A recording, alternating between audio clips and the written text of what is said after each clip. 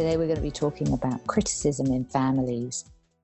It is something that I've looked at for a number of years. I've been aware of the balance between criticism and appreciation, and how finely tuned it is, and how easily it can get out of kilter to be much more criticism than appreciation.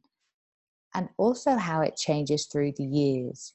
When you're a child, you appreciate everything about this bundle of joy that comes to you.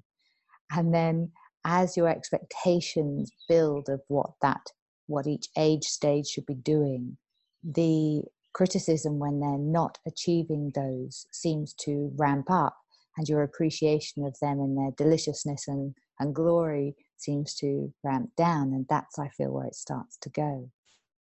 Equally, I feel that as they go into their teenage years, they start being more discerning about how we are with them. And that's where their criticism of our parenting picks up, and their appreciation of what we bring to them ramps down as well. So it becomes this melting pot of criticism when no one is really loving in the way that they know they should, and we've got hurt feeding hurt, feeding hurt feeding hurt. So it would be great to look at the different communication that we do in the family home, and the difference between verbal and non-verbal communication. So if we start with children, which I would class as under adolescence, so maybe below 11, 12, below high school. What are the foundations of communication that we set in that age band around criticism and appreciation?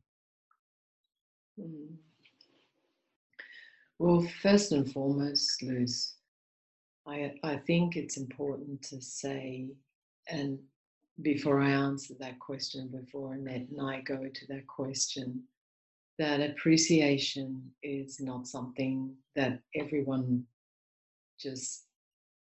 that it oozes out of their bodies. We're more likely to go to focusing on the negative. We're more likely in anxiousness or fear or reaction to go to criticizing or go to scrutinizing or go to judging what's going on rather than appreciating. So whether you're on the receiving end of it or whether you're the perpetrator of it, it's letting all of us, each and every one of us, knows that when we have a moment where criticism is happening, the quality or the energy that comes with criticism, whether it's non-verbal or verbal in its communication, is felt by everyone. The person who's doing it and the person who's on the receiving end of it.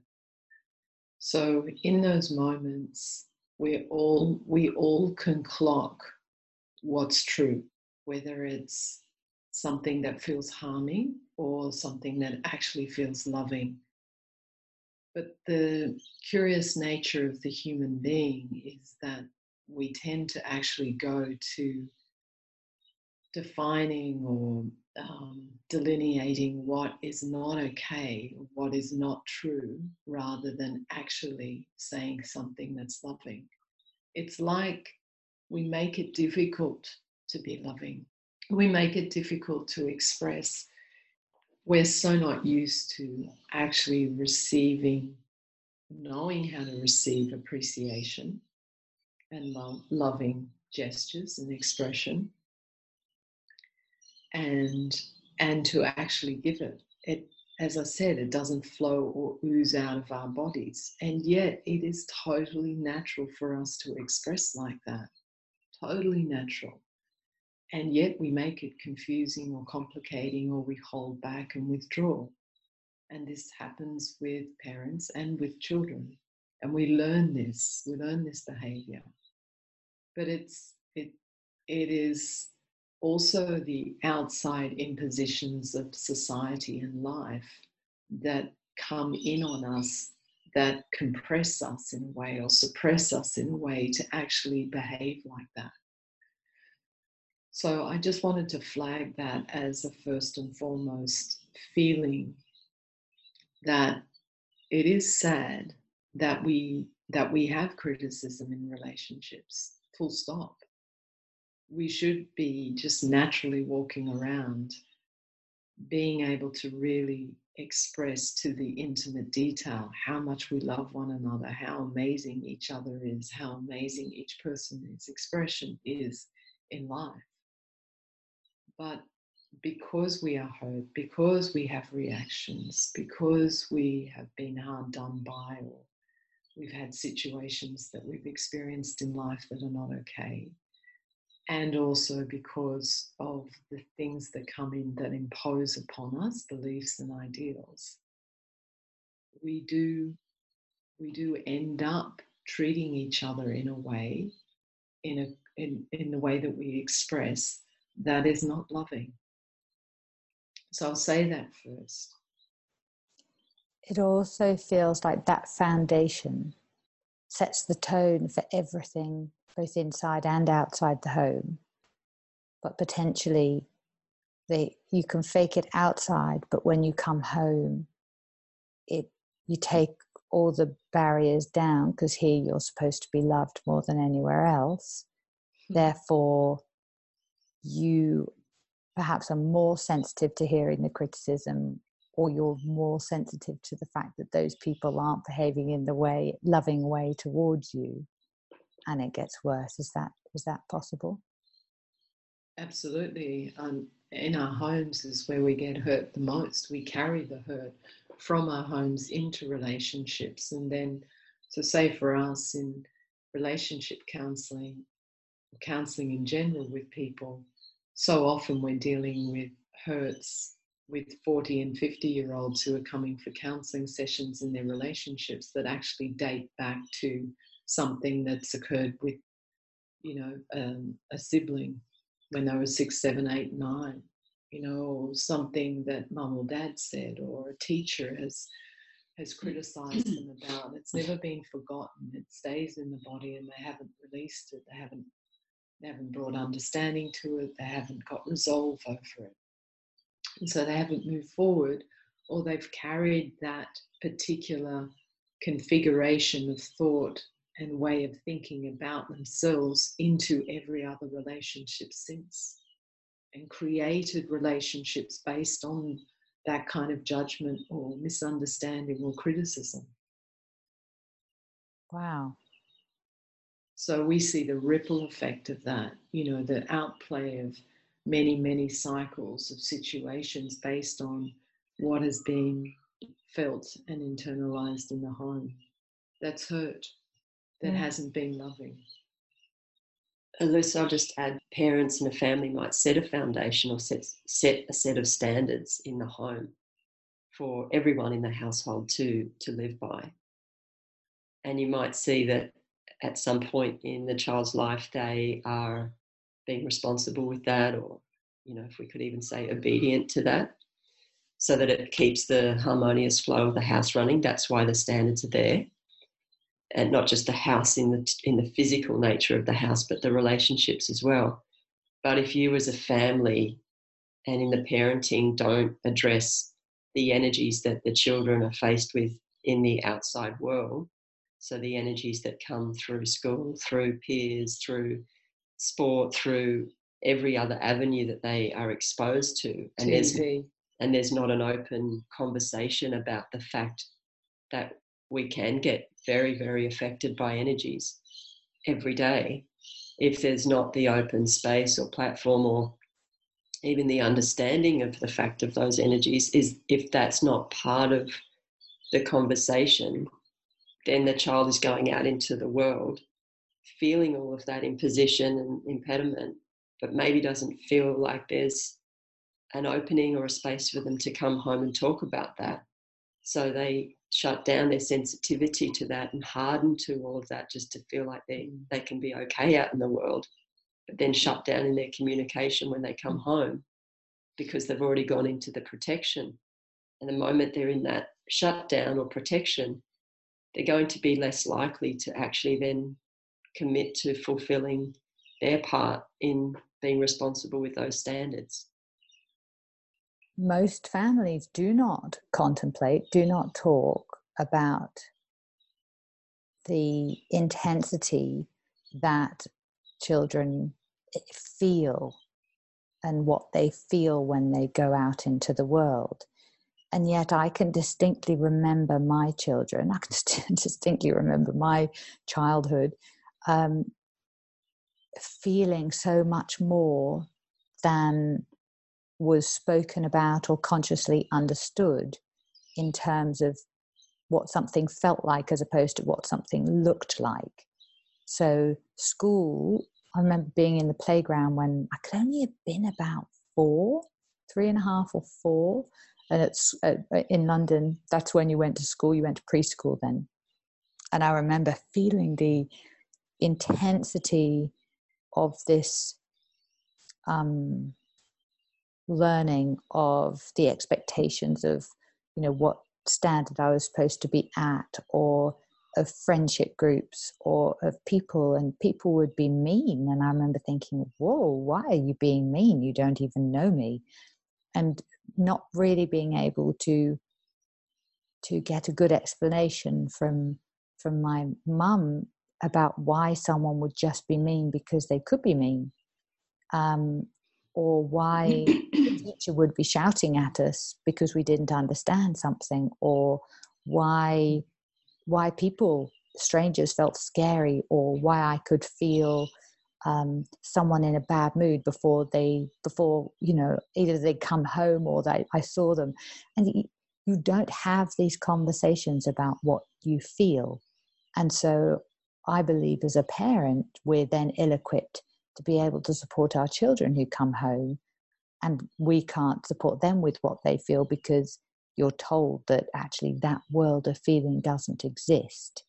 Therefore, you just have to toughen up and get on with it. But what you've introduced there, Annette, is that if we don't start from there, it's like we're missing the big piece of the pie that explains why they say no and why we have expectations, and therefore the criticism comes in. We can't actually get to why the criticism's there if we don't actually address the fact that we're not really having conversations about what's really going on. Precisely, and the home environment is your apparent sacred place. It's where you're feeling most safe, apparently. But then what if it isn't? Because, as Annette said, you're not being able, and you're explaining, Luz, we're not able to then express our deepest feelings and what feels absolutely true in our heart. I know I was pondering on this whilst we were talking just in the beginning, that imagine you're a child born into a family that is deeply religious and very strict at that in the religion, but you emerge from all of that in your understanding saying this doesn't feel true. What are you going to do then? What if, like for Annette and I, you're born into a family where there's not an understanding of gay sexuality, and then you've got to come out in that family, and your parents have religious beliefs and they are contra to what feels true to you. Then how do you deal with that juxtaposition? Because you're having to get out from underneath all of these ideals and beliefs that can feel very, very oppressive if that is not your truth. The truth that you know, as in like everyone is equal, so we're all to be loved equally. And yet if I'm gay, then the whole way my family thinks and has been brought up to believe is contra to that. So suddenly you're at odds with the beliefs in your family. And this situation creates criticism and judgment. You've got then the kids against the parents and the parents against the kids. It can happen on very, very subtle levels. Those are quite, ethical moments for a child to be in. But often what you're dealing with is the handed down consciousness from all of your ancestors from both sides of the family that you're dealing with. And as a child, you might naturally react to that because those belief systems you may not value as truth. They may not sit or resonate with the truth that you feel in your heart. Like if you're in an ethnic family and the family says, well, family comes first, blood family comes first. But what if one of your play friends at school feels like family? And you've got to distinguish between that because the family has this whole sense of entitlement of this is how it is. And then you can't make sense of that. What will naturally occur in those environments is criticism and judgment then. Yeah. And you're underneath the oppression of that. You've got to get out from underneath that and find your own way and live your own truth, despite the fact that everyone or everything that you've been told by family, by maybe the religion that you were brought up with, by education is saying, it's not okay for you to be this, or it's not okay for you to go this way. Then what do? Then you're naturally going to be in reaction against those things. And your parents are going to be in reaction, or your family members are going to be in reaction to you because out of fear or out of blind ignorance, they're going to be prevailing with the truth that they think that they know and own, and that gets overlaid, or you get enveloped in that, and that becomes an enormous struggle. So those environments create an enormous amount of tension, and that has been historically a struggle that we see in families all the time.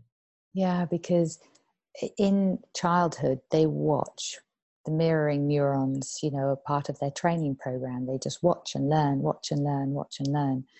And come teenage years, they go, you know what? I don't actually need to take that. I don't need to take on that belief, or I actually don't get that. I'm going to say no to that.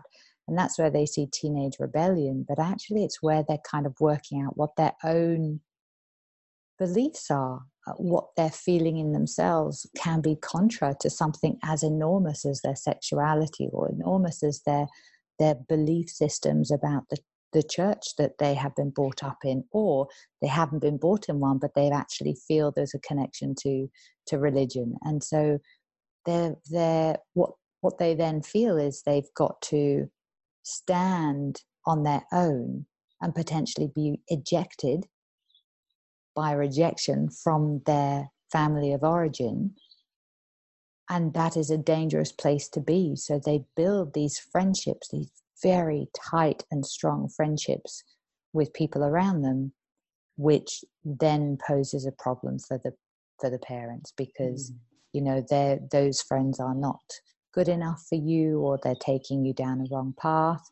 But actually, as dysfunctional as some of those groups may be, they become family because they are not judged in those groups. Everyone is going down a gurgler together, perhaps, but they're not judged. And that's really what they ultimately want is to not be judged, to be valued. But it comes back to actually being honest about what they're feeling about the impositions of the family consciousness of something that is, or an education or a religion that they haven't quite got the words to say, I don't subscribe to that, I don't align to that, but will I be accepted if I don't within my family unit? Because what if, that point of, say, adolescence, where you do start to want to carve out your own niche and find your own way, and then it happens again I think if you're open to constantly growing, it happens at many intervals in life, but it definitely happens again around sort of your late teens, early 20s, where you might then leave those friends. So you sort of depart from the family, even though you still live with them at adolescence, but then you have these friendships, and then you may end up departing from them because you wake up to how you have just followed the pack there. Sometimes that happens. But totally. In terms of the mirroring, what you were saying, what if at that adolescent stage, part of what you're waking up to is, and I think this is what you're both saying, what you're waking up to is how you have just gone along with or copied or mimicked the behavior that you've witnessed and seen and been around, and that's what you take as your normal with your family.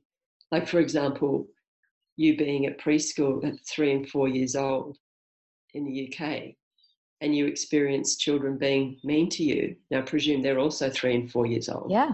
How did they learn already to be mean? Absolutely. They weren't born mean. They weren't born as babies mean. So somehow, now whether it's just because that's their protective mechanism they've already developed because they feel the energies around them all the time and they don't know how to communicate that, or whether they've actually physically witnessed, communication that's not loving, or even physical communication that's not loving.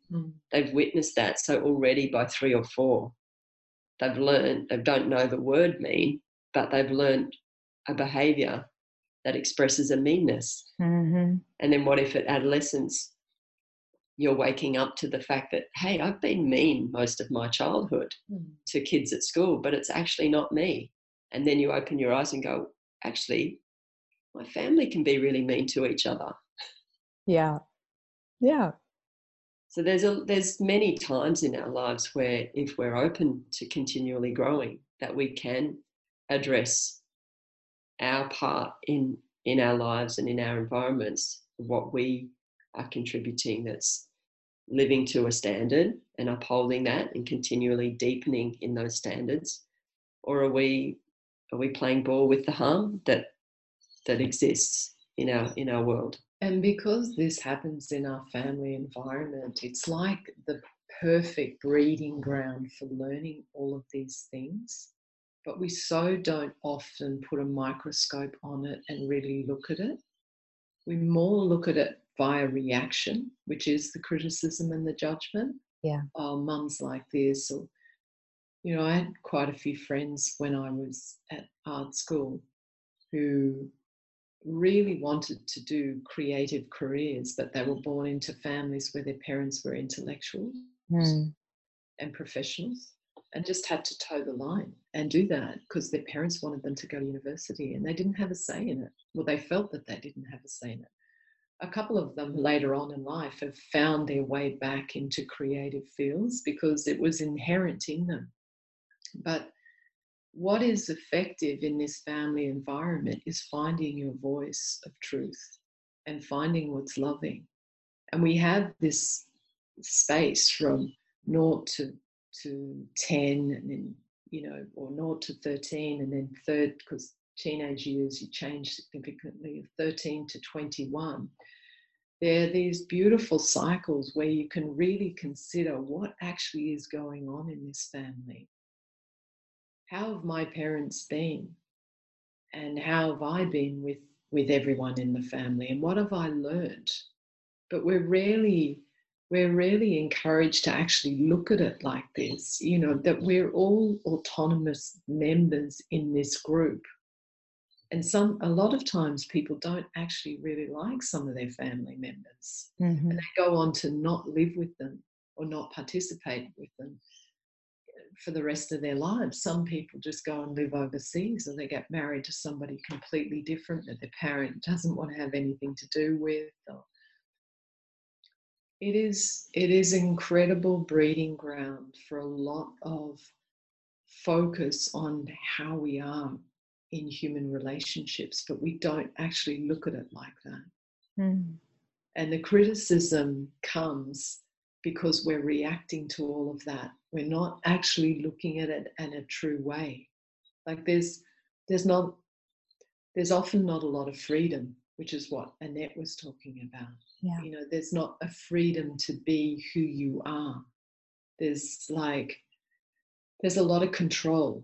And I know that young people really react to that control. Now, the control can come from fear because parents have expectations that are like, well, I've got to bring you up to have everything that I didn't have, or I don't want you to have to go through the hardships and the struggles. It's not easy to be a parent and stay steady and allow free will. And you can't allow a 3-year-old free will with sugar, for example. There are lines, there's standards, there's responsibilities, and often reactions and criticisms happen and judgments happen because of reactions to responsibilities. But then we have to understand, are those responsibilities true or not true? Yeah, and the comparison of other families as well. Like, oh, well, another family allows sugar, or they allow X, Y, and Z. Why can't we have that? So you get into that whole, okay, no, but this is the standard in this house.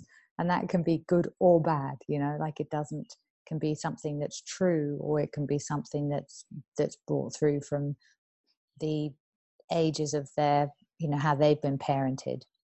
In this house we have rules and they are non-negotiable, and then in another house it's more liberal. The more liberal, absolutely. But I noticed that what you were saying is all of those ages in life where you actually start developing and changing, exactly the same can be said of that midlife crisis. Where you actually suddenly where you go through menopause, and I would argue that men and women go through a menopause, that they suddenly go, enough, I've had enough of conforming to all of other people's ideals, and I'm finally going to live the life and the person that I know I am. And yet if we can actually do this much earlier, we don't have that angst through our life of conforming to relationships, to society. We live lovingly, not fake love, and then finally at 50 go, enough, I'm going to finally be the person I want to be. Yeah. And it's a great point, Luz, because often the criticism that can go from parent to child, it can't be not said that sometimes there can be a jealousy in that. That it comes from jealousy, because if the parent is living a life where they don't feel like they've lived their potential, or they're not satisfied or fulfilled in their relationship, even in the marriage, if they're still together, or whatever relationship they're in, and they see this, let's say the teenager, embarking on this, new era of their lives where they're interested in boyfriends and girlfriends, and they just want to be with their friends, and there's that freedom and that fun, just the freeness of it all, and that parent doesn't feel like they've got that. It's very very often that the parent, they would hate to think that they are jealous of their child, but it's often the case that they're actually jealous because the youth that's being reflected to them, and there's sort of that thing of, they've got their whole life ahead of them, and they could go and stuff it up entirely anyway, but at that point they've got, it's that saying, they've got their life ahead of them, and that's being reflected to you, where you were once that, but you made choices along the way that didn't deliver you the life that you felt was true for you. Yeah. So that can often be part of where the criticism and judgment comes from as well. I love what you said, Nat, because what you were actually saying, and this is felt a lot, is that criticism comes from projection. Yeah. A lot of criticism comes from projection and transference of like what that person is feeling and trying to control in the other. How dare you reflect to me that you're free to go off and live your life when I haven't been free. I haven't lived like that. And so often that moment where in that age bracket, say it might be a 3 or a 4-year-old age bracket, or it might be a 11 or 12-year-old bracket, where the parent is being reflected something that didn't happen to them at that particular time of their life. Yeah. And it's very confronting. Like a lot of people have been shut down by at particular age groups. And then when they see their child in the expansion and the joy and the freedom of themselves at that same age group, it can re-trigger stuff that's been suppressed inside of the parent.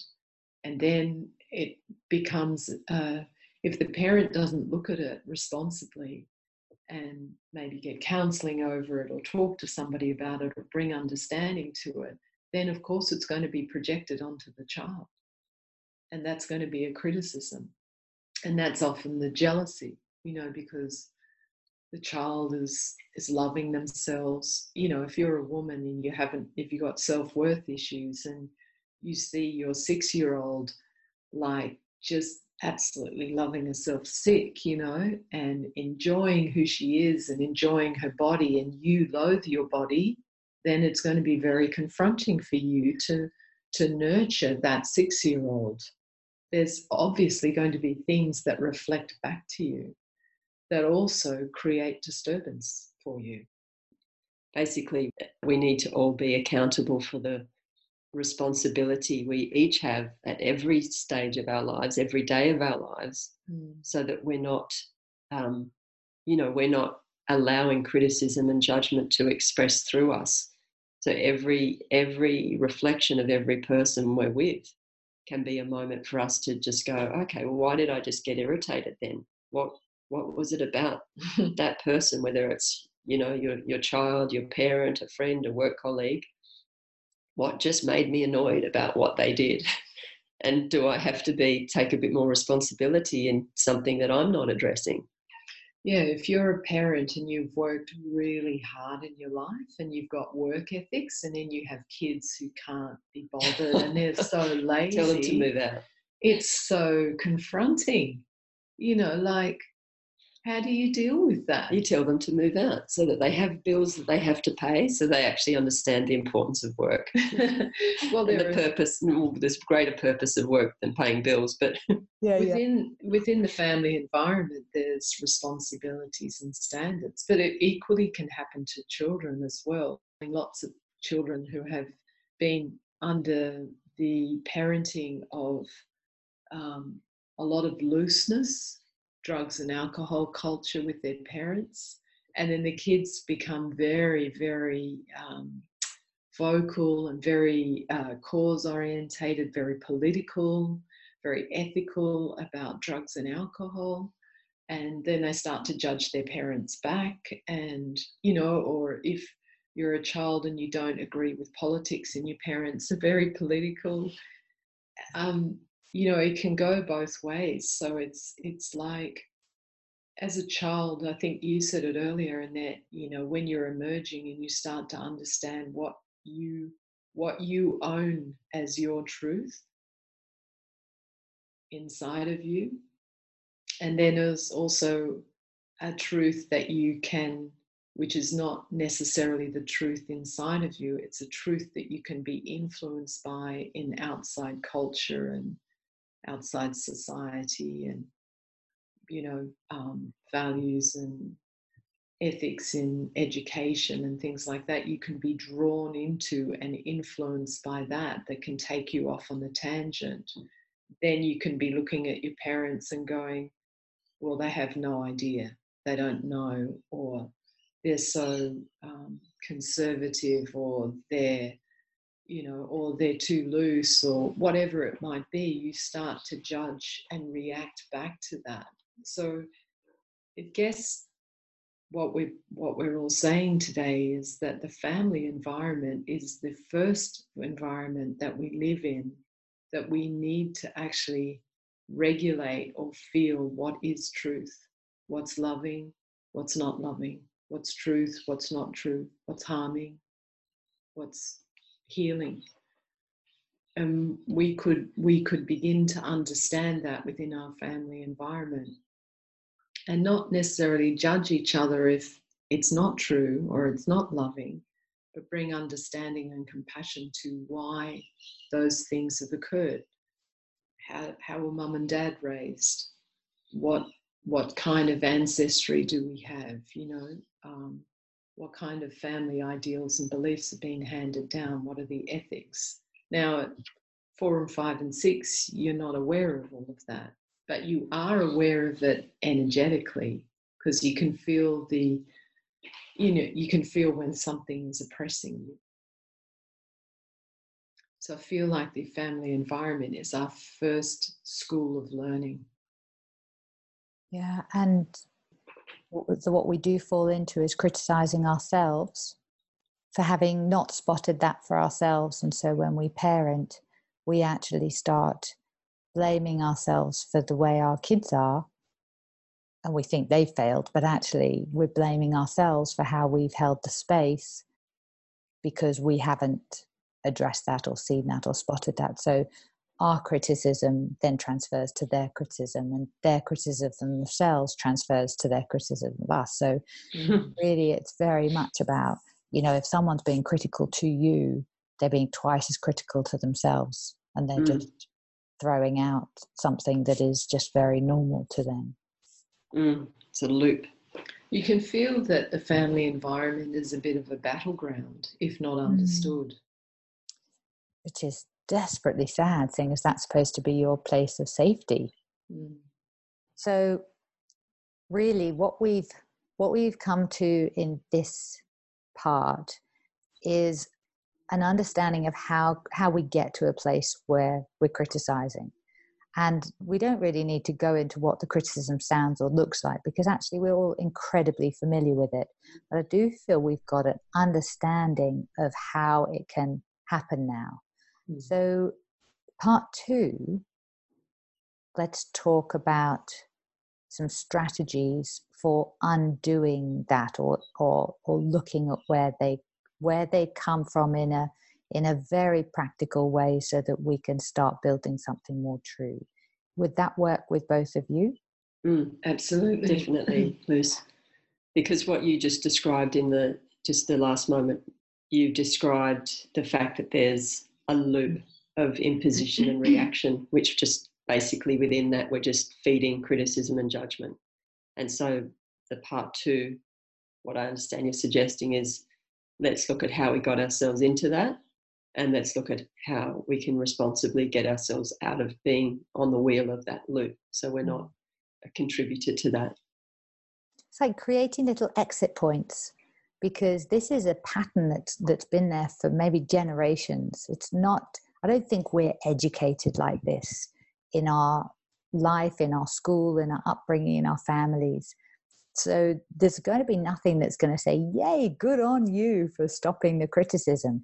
Everyone's going to sort of say yes, but the moment you go against one of their pictures, you're going to be criticized. So if you go against society in one of your, okay, let's stop criticizing there, like whether it's the university picture or the religion picture or the sexual health or the sexuality picture, you potentially will smash a few, which will create tension on a bigger scale from your culture, your community, your wider family. So you need to be prepared for that. And so these exit points may not seal a door. It may just, put a door a little bit closed, but then you fall straight through it the next time you come round. So my sense is they're creating, if you imagine a racetrack, a figure 8 racetrack, they're creating moments of pause and moments that we could go into that pit stop. Yeah, I think we need to create pit stops.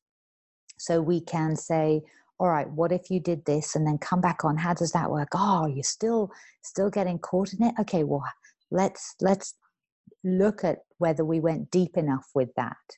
Whether you've even done that to please someone, to please us, to tick a box on this, and actually it hasn't been a choice you've made for you, and you haven't kind of got to why you were doing it in the first place, and that's how it could so easily hook you back in.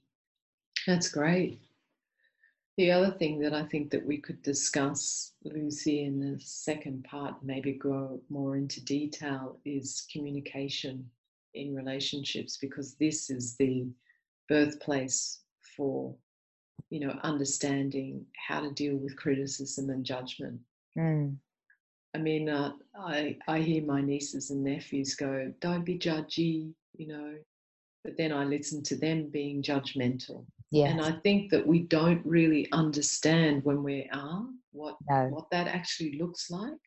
We have particular pictures about what criticism and judgment look like. Yeah. And I mean, we could everyone needs to look at communication. Everyone needs to look at tone and the way that we express and whether we're projecting. Everyone needs to reflect back and go, was I triggered when I said that? And that's why it came out like that. We don't understand the levels within the level of how we're expressing. So we could talk about that more in detail for family groups. It's because it's not just parents. Oh no. It's, you know, it's the close members of the family, it's teachers, it's just all the influences that come in. And as children, we're also bringing our own version of that as well too. So we're all responsible for our own expression and the quality of that. And that is just the verbal communication. That's not even touching on the nonverbal. Yeah, exactly. Which is our movements, how we're moving as well.